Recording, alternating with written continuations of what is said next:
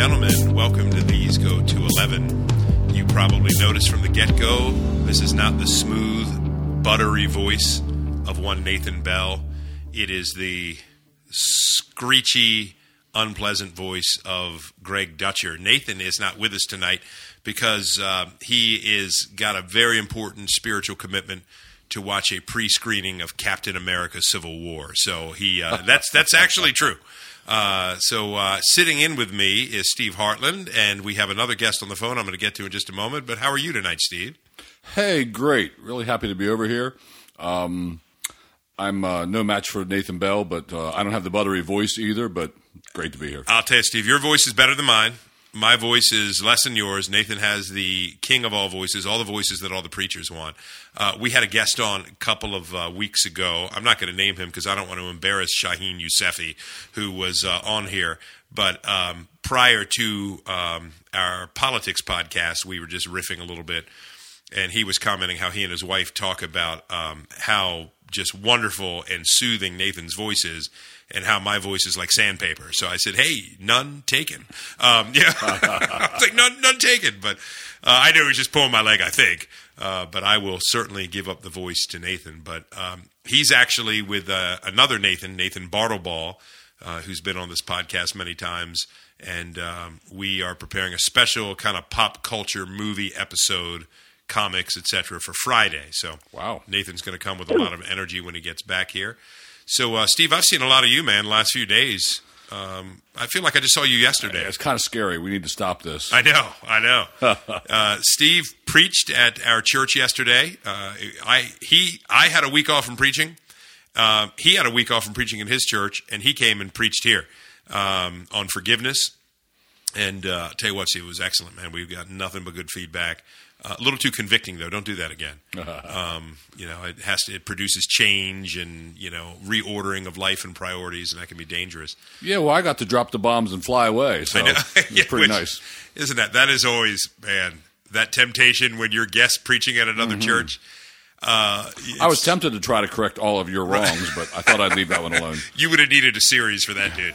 You that's not a one-trick pony there. You would need a 10-week series to begin to unpack all of the things that I put out there. But it is great. I'm so glad you're here, Steve, because we both have talked about the issue of the atonement, a classic Calvinist distinction. Some people call themselves five-pointers, four-pointers. My sense is that the five-pointers tend to think of the four-pointers maybe as a little less robust in their theological precision. Maybe that's an overstatement, but would you say that's something you've noticed before? Oh, definitely. Yeah. And the four-pointers think the five-pointers are a little bit, what do they think they are? A little bit less than careful with some scripture passages, maybe. Maybe. We'll talk about that tonight. Maybe. I will say I read an interesting article online that referenced our guest, who I'm still holding out there as a tease just for another moment, Randy Alcorn. I was just perusing last week online. Had an interesting, I think it was a blog piece or some kind of response to a listener question or a reader question on the extent of the atonement. And he pretty much laid out the view of our guest. And he mentioned the men that he respects, men like Piper, MacArthur, Sproul, that would hold to a very, what I will call, more traditional, conventional, five-point approach to Calvinism, which is, of course, the fact that the intention of Christ on the cross was to secure the salvation of the elect, and that only no period, other intention. No more. And he was saying, while he respects that, he appreciates the logical arguments behind it, but is a little less impressed with the scriptural support. Yeah. And what you have to do to some passages to maintain that. Yes. So when we thought we would tackle this subject, I definitely come at it from, I will just put my cards on the table, I would say the 5-point perspective. Yet, my thinking has been challenged. Wonderfully challenged by our guest tonight, and that is Dr. Bruce Ware. Dr. Ware, thank you for joining us tonight. Oh, thank you, Greg. It's a pleasure to be on with you. Well, Dr. Ware has been the professor of Christian theology. He actually holds a chair there, but as we were talking beforehand, it's very wordy and impressive, and I will mess it up if I try to pronounce it. But he has taught in 3 different evangelical seminaries. He's been at Southern Seminary in Louisville, Kentucky, for the last 18 years. As I said there, he's written a number of books. I've heard him speak, and you can find him online in a number of different contexts. And Dr. Ware, before we get into our topic tonight, just tell us a little bit about yourself, family, background, friends, things you like to do in Louisville, whatever you want to share with our audience. Well, thanks, Greg. Yeah, well, I grew up in Spokane, Washington, and my parents were Christians, very, very committed Christians. I grew up in a Baptist church there, came to Christ young, for which I'm deeply grateful. Really did cut my teeth theologically during my college years, began reading Tozer. I read Tozer's Knowledge of the Holy. Just had a huge impact on me. Began to read biographies of some of the great reformers, and just grew a lot in those years. Then went to seminary, and oh my, just so much. I mean, I just loved it. I absolutely loved my years in seminary. Yeah. Just it was so Me too. so rich, and I was my dad paid my bill, for school, so I was able to study full time. Wow. And Nice. and I just studied. It just really was such a delight, and it really was there that I became a Calvinist. I mean, I had been moving in that direction, but of course, the Baptist church I grew up in was a typical Baptist church that was. I mean, I describe it as Arminian until you're saved, and then you're in for keeps. That's Idea, right. Very, very strong emphasis on eternal security. But so I really was faced with Calvinist teaching during seminary. John Feinberg was one of my main teachers, Sure. with whom I later taught at Trinity Divinity School. But the one thing, though, I just never did buy into was the limited atonement argument. I mean, I readily embraced the other 4 points of Calvinism, but I just could not cross that line. Wow. And it was mainly the text, passages of Scripture that held me back. Yes. And so then after seminary, before I started teaching, this was one of the issues that I was just really weighing on me to try to resolve. And it was in that time after my MDiv, before I did my PhD work, that I came to this understanding of what I call a multiple intentions view of the atonement, and I really have held it my whole life. I think it works. I think it explains all the passages. I think it's very honoring to Christ, fits Trinitarian purposes, all the rest. So I just like it better than the view that says the atonement was exclusively to save the elect. Yes. So yeah. much there, Dr. Ware. Thank you. We're really eager.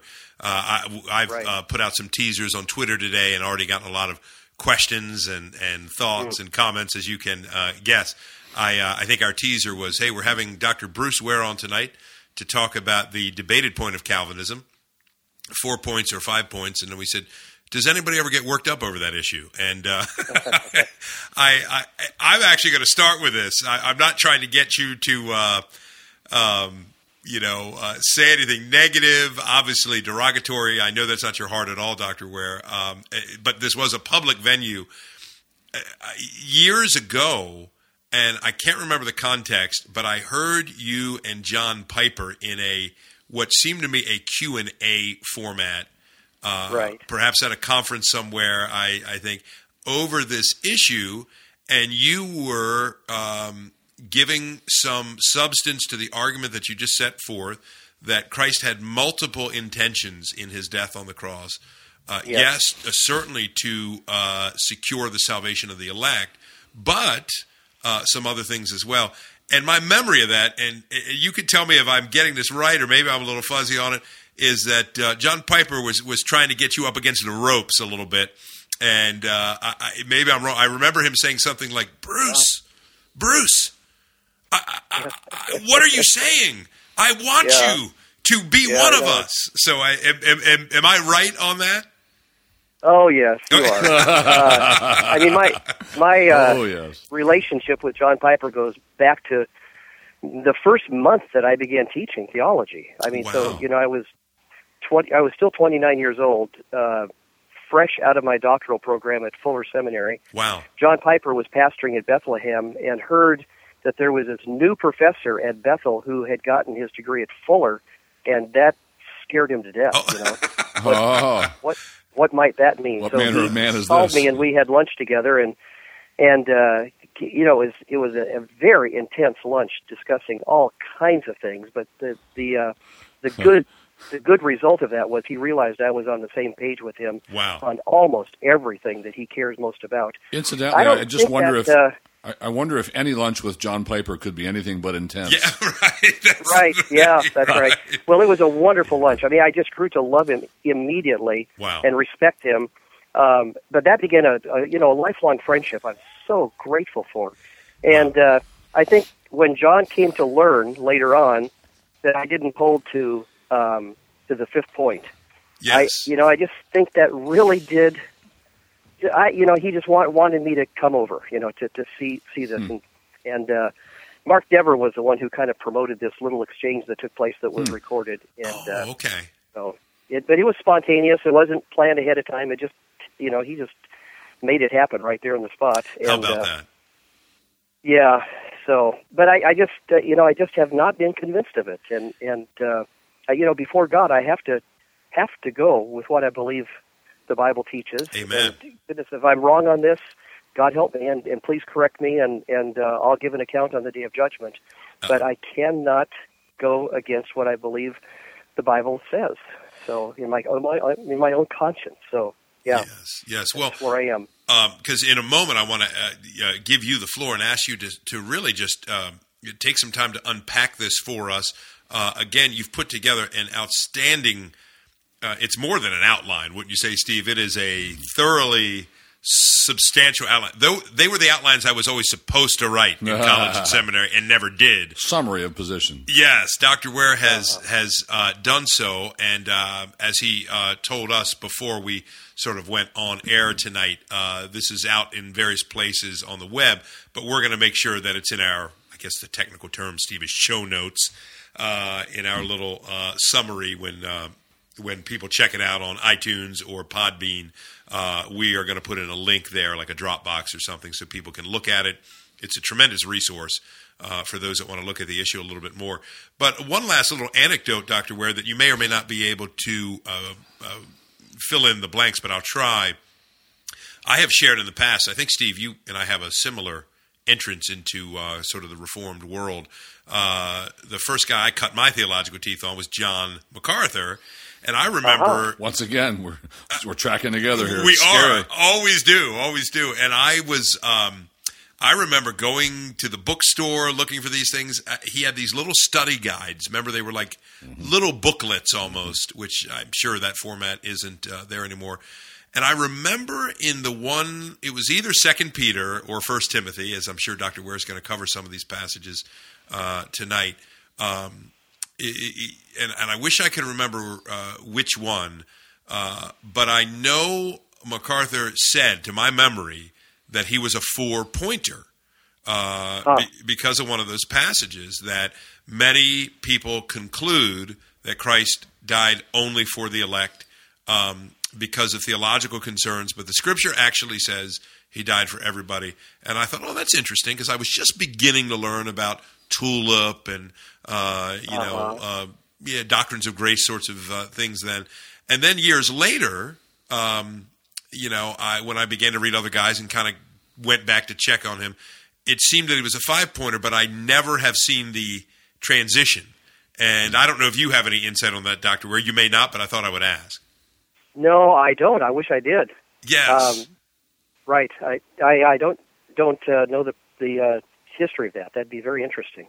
Yeah, because it's... I imagine someone does, but I'm afraid I don't. Yes, and maybe, we've got some pretty active listeners out there. I could see somebody doing a late-night blog search project and saying, I found it, this is when it changed. Do you have any memory of that, Steve? I remember John coming out clearly as a 4-pointer, and Yes. I've been assuming he would still identify himself as a 4-pointer, but I'm just assuming that. Yeah, I don't believe that's the case. No. I believe there has been a change. He made a transition and somewhere I've there, just huh? never heard where that. I've seen him on other things like his sonship issue. Remember at one point he was saying Jesus was sort of the son in waiting, and that created some hot water. And then later he came out with a more clear, I think, changed, nuance statement. So that just was curious. But in your case, Dr. Ware, you've always held this position. So it's not like you sort of danced in the ballroom of 5-point Calvinism and then thought, yeah, I'm going to go next door where I like my music a that's little right. better. Although the pressure was on to really adopt all 5 points. I bet. Back when I was under the influence of those very, very, very fine teachers. Yes. But I just couldn't see it from the text, yeah. I'm really pleased that you have been allowed to be on staff at Southern, and yet you're not a full-blown 5-pointer. Has there been any tension at Southern over that? Good question. No, we have several. It's the minority view there, as it is in Calvinism more broadly. But there are many of us there who are 4-pointers at Southern. All right. Yes. Right. So Our it doesn't have president, to of be a course, is fighting a issue. 5-pointer. I'd like some of the hearers from my church to realize it does not have to be a Yes. fighting issue. Amen. Gotta Amen. get I am along here. with you on that. Yes. Yeah. I mean, I've served on an elder board at our church. I'm not currently an elder, but I have with other men on the board who are very strong 5-pointers. Yes. And we love each other and we work together It well. works, yes. This is not an issue that really should divide committed Calvinists, Yes. and for that matter, committed Christians, right? That's right. Amen to that. Excellent. Excellent. Well, I'm sure at this point everybody's appetite is wet, and I just sort of want to give you the floor, Dr. Ware, to present to us, for people listening in, because I know we have a number of very devout Reformed listeners that I think do assume that the Orthodox position is all 5 points. Definitive atonement, died only for the elect. Speak to that and present your view for us, Dr. Ware. All right. Well, I will happily do so. I hope your hearers know that even at the Council of Dort that met in 16, 18, and 19, that the only one of the 5 points there, of course, that was a response to the 5 points of the Arminians. Yes. That were called the Remonstrants. That's how we ended up with these particular 5 points, is because the Arminians came up with the opposite ones first. Right. So, Right. Yeah, kind of interesting. But in any case, the only point that was contested, and it was hotly contested at Dort, was the point on particular redemption. And so it really has been a point of disagreement among Calvinists ever since the Reformation. And there are notable, proponents of what might be called some version of the unlimited atonement view all through the history of Calvinism. And I think why that is the case is basically because of texts in Scripture that it just seems impossible to read them fairly and have them fit a limited atonement view. Now, of course, there are many texts that speak of Christ's death for the elect, and those are wonderful. I mean, in John 6 and John 10, I lay down my life for my sheep, and in 2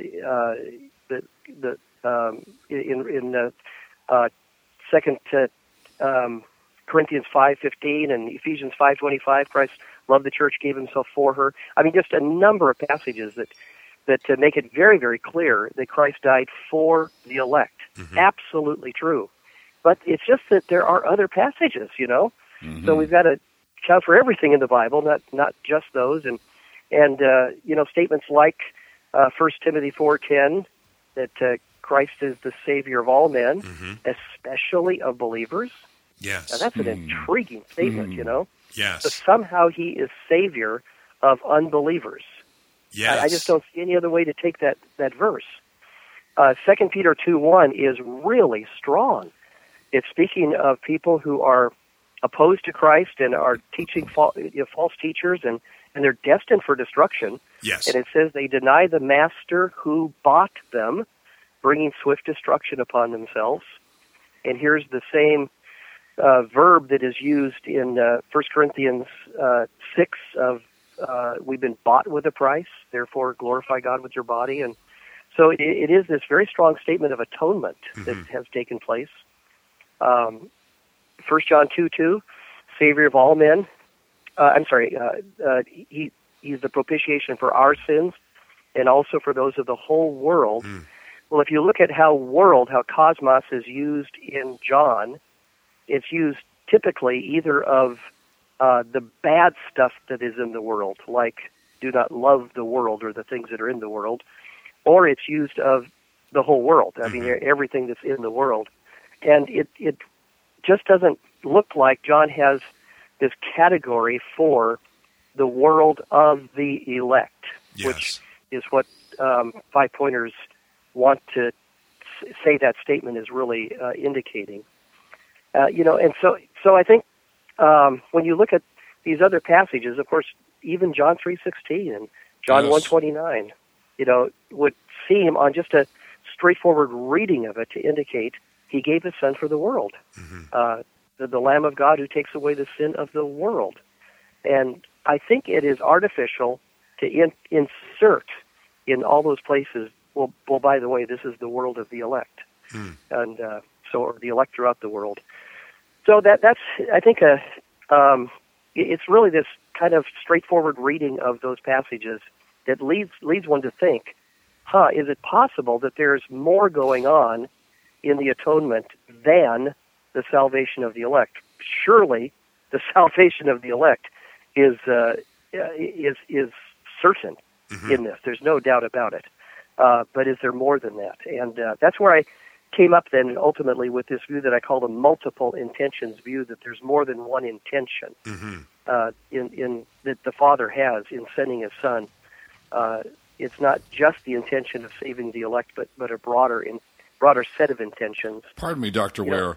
Is that way of expressing it, the multiple intentions of the atonement, does that originate with you? Is that unique to you? Well, I'm not aware of that terminology being used earlier. It may have been. I mean, I hesitate saying I came up with it, but at least I'm not aware of it being used.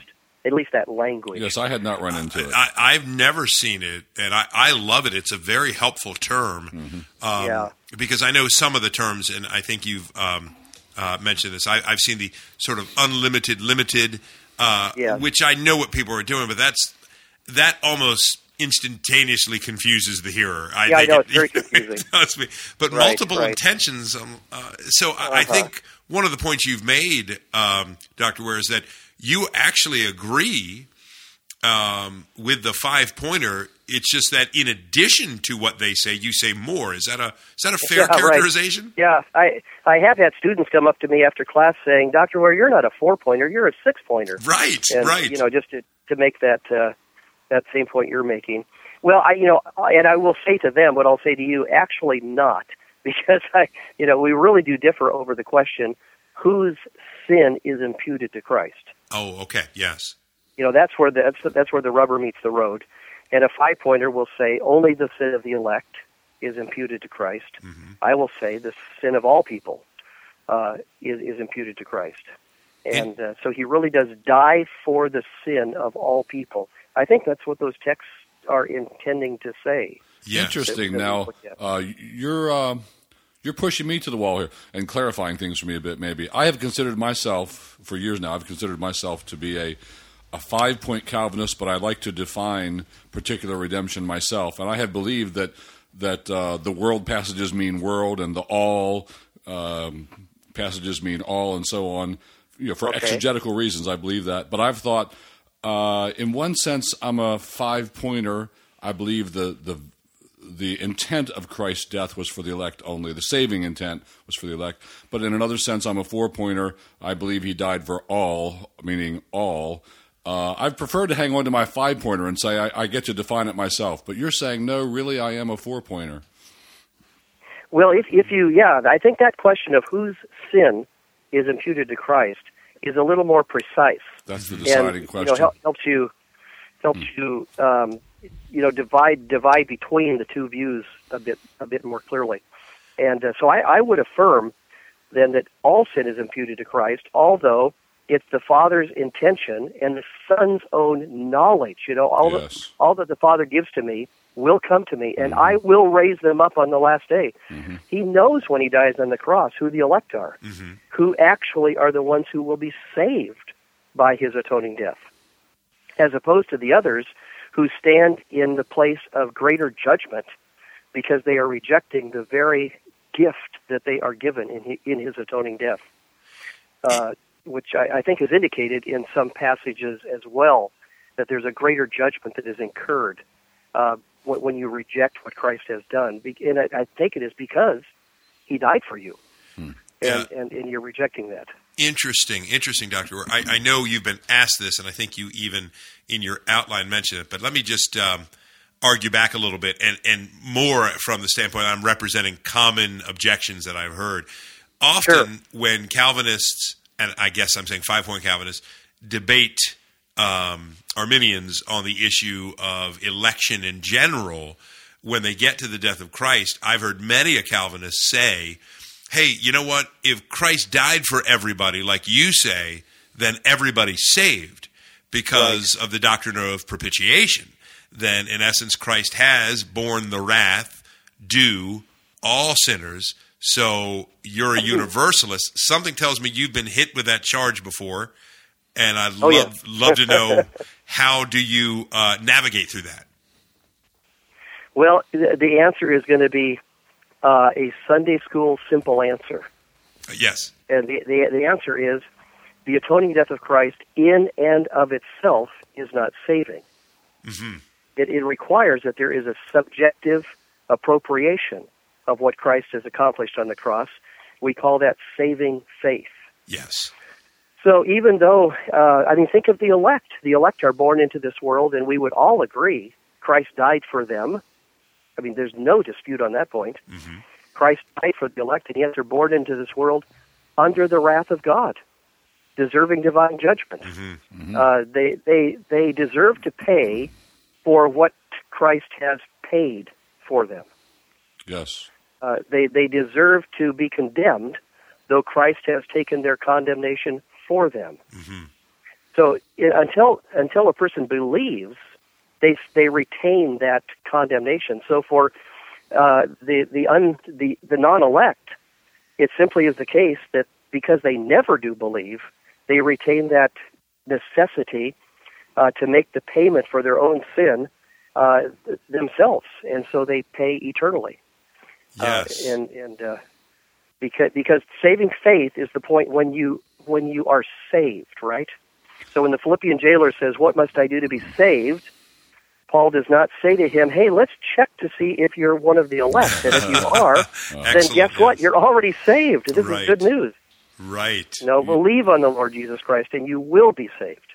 Yes. I met a guy once. He was so, I don't know how to say this. He was so Calvinistic. I asked him, I was just meeting him. He was in my church. So, brother, when did you become a Christian? And he said, from eternity past. So now, wait a minute. But was there a day when you actually found out about it? Yes. Yeah. That. Well, there is a minority view among Calvinists. I mean, within Calvinism, of what is called eternal justification.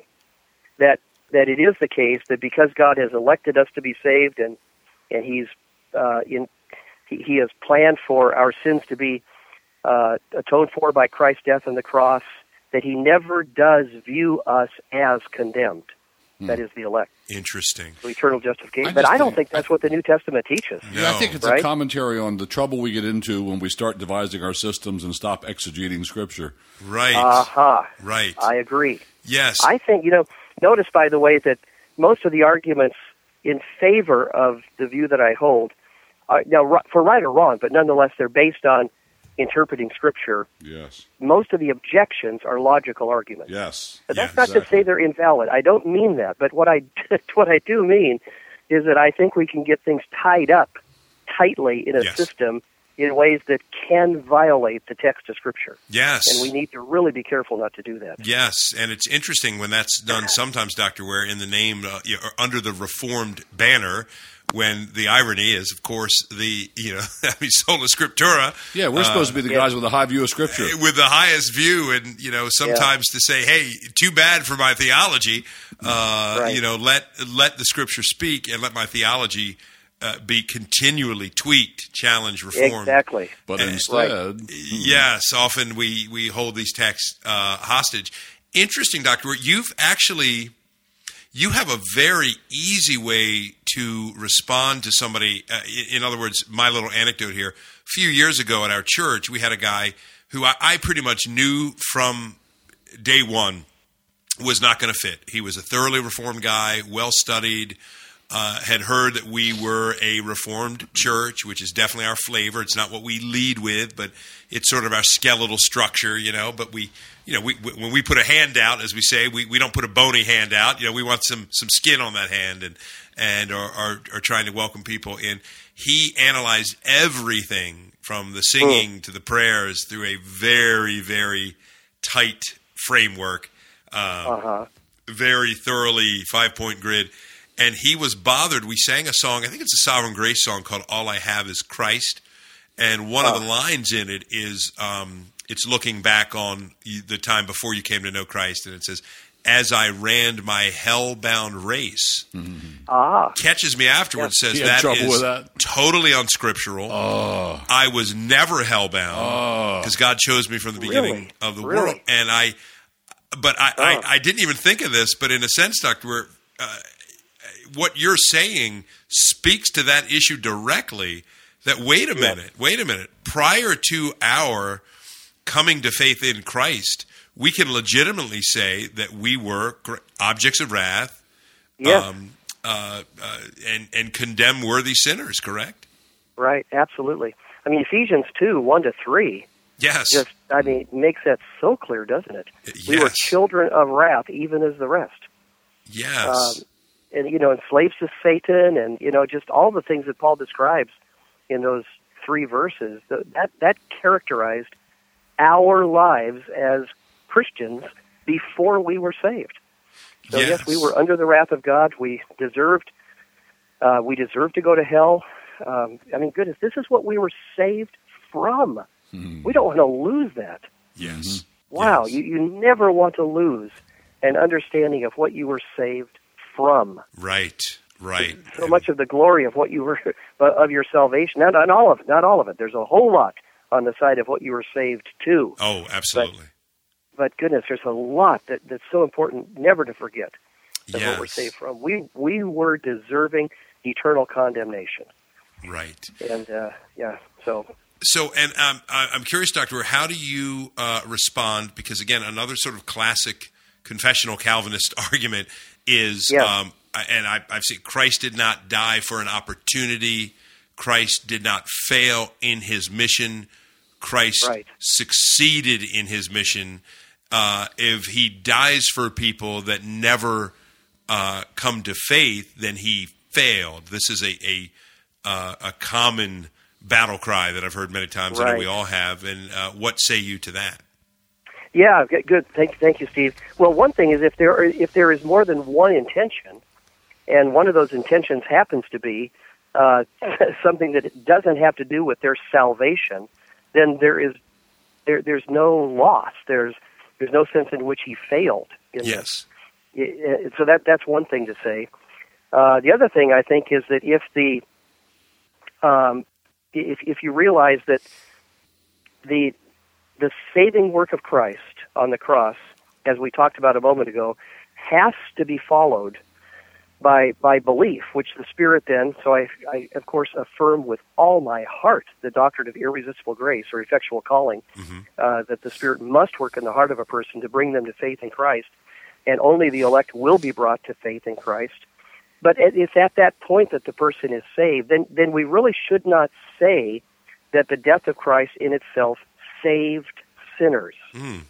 But this is the way oftentimes advocates of the 5-point view will speak. Christ didn't die just to make salvation possible. He died to save sinners. And again, I don't know quite what to do with that, because are you forgetting that they're not saved until they believe? Pretty hard argument to get around. Yeah. So really the intention of God in his Son to save the elect is fulfilled as the Spirit works in them to bring faith, and his intention in the death of Christ for the non-elect is fulfilled as he purchases them for other purposes that he has.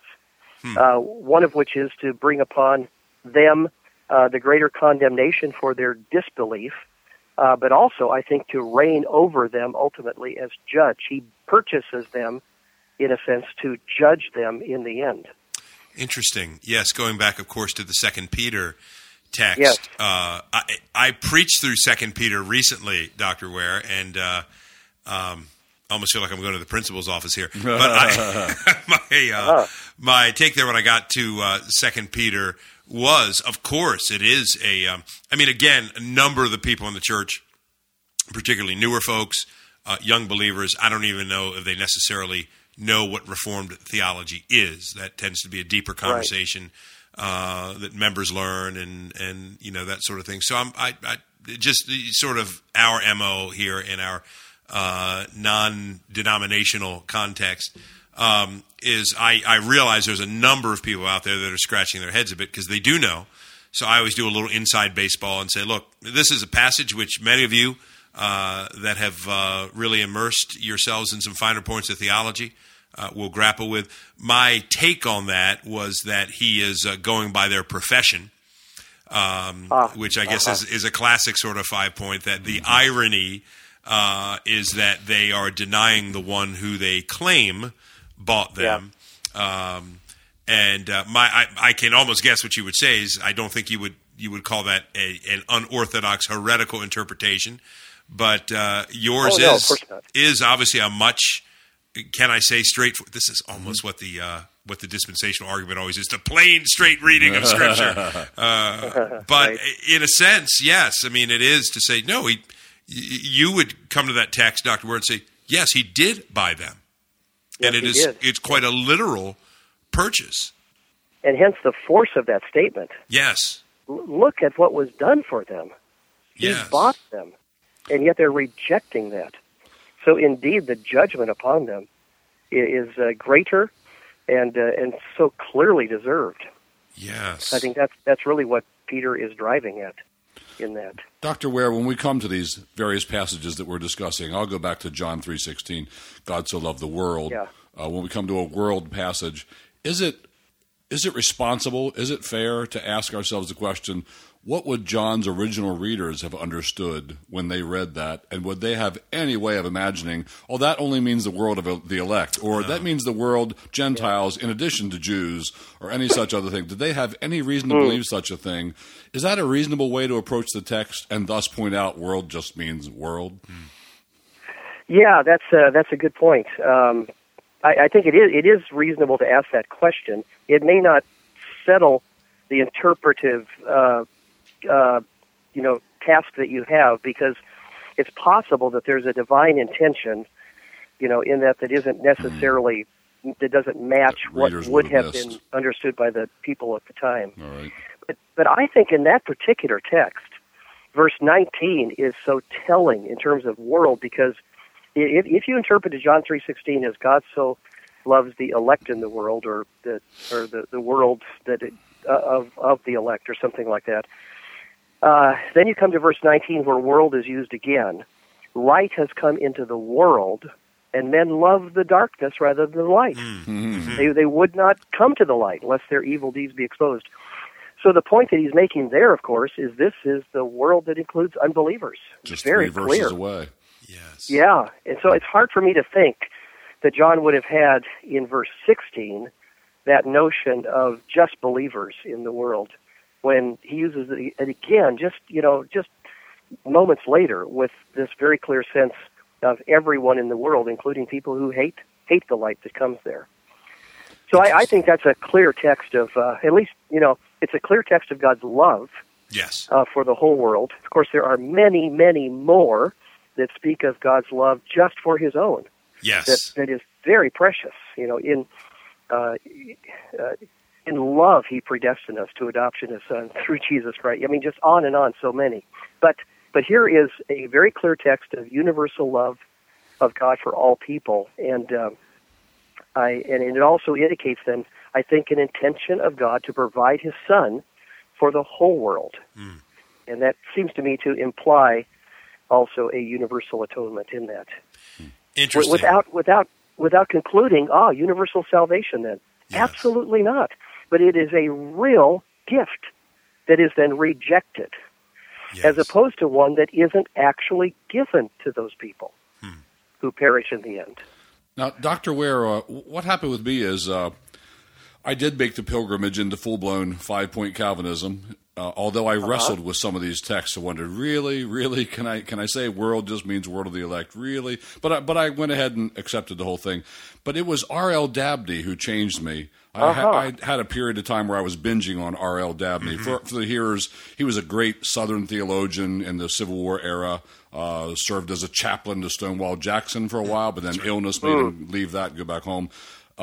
He taught at Union Theological Seminary. Princeton in the North wanted him, but he always said, no, I'm staying in the South. Southern soil. Yeah. So he was a great man. But I worked my way through the works of R.L. Dabney, and he had one paper in there, I guess you'd call it, where he talks about the need to exegete these passages fairly, and world has to mean world, and all has to mean all. And so one of his biographers called him a moderate Calvinist.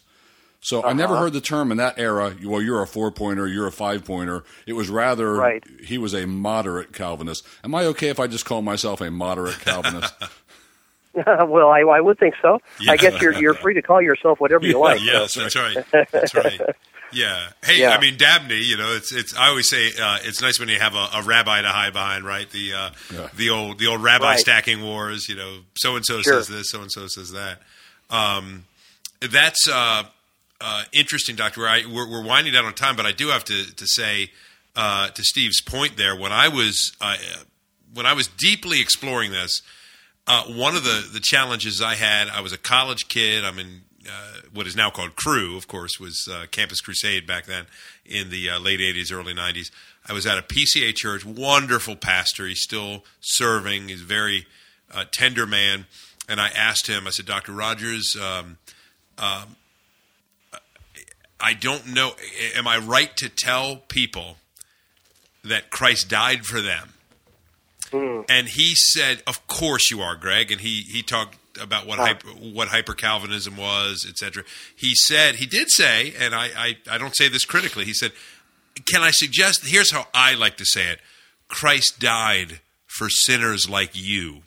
See, that's what I was taught. That you don't say that Christ died for you. He was more gracious and said, of course, there's human language that we use to express God's general benevolence to the non-elect, etc. He knows we can't know. But what I'm finding really intriguing about Dr. Ware's position, I can tell you are too, Steve, as well, is that, I mean, Doctor, you would say boldly, tell the unbeliever, Christ died for you. Is that right? Yeah.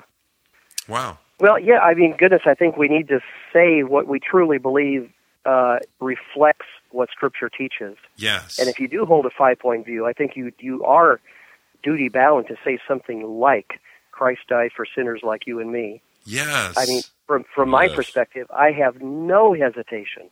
In fact, I find great delight in looking in the eyes of an unbeliever, at least I believe this person is not saved at this point, and saying to them, Christ died for you. Mm-hmm. Wow. He paid the penalty of your sin. The only thing keeping you from salvation is believing.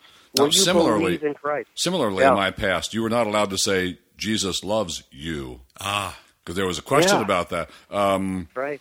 And you had to say, Jesus loves people, died for people. If you believe on him, you'll receive that love, that kind of thing. I'm thinking about the rich young ruler who went away sad because he had many possessions, and it says Jesus looked at him and loved him. Mm-hmm. And my friends used to say, well, that means he really was elect and he would eventually come to Christ, or Jesus wouldn't have loved him. I mean, the exegetical contortions we get into. It feels a bit forced, doesn't it? Yes. It does feel a bit forced. Right. Interesting. Well, I'm looking here. I'm sorry, please. Greg, if I could just mention one other text I think would be good for the listeners to take a look at is Colossians 1:20 as well. We've thought about a number of others, but this is just intriguing because it's right on the heels of Colossians 1:16, where Christ creates everything in heaven and earth. And then in verse 20, we're told that he reconciles all things to himself, having made peace through the blood of his cross, through him I say whether things on earth or things in heaven.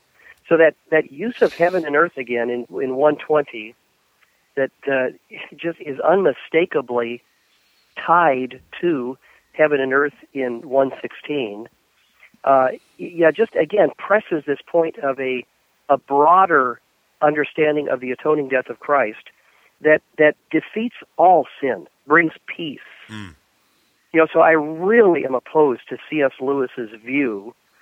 I don't know if you know his view on this. It's in his book, The Problem of Pain, in the chapter on hell in that book.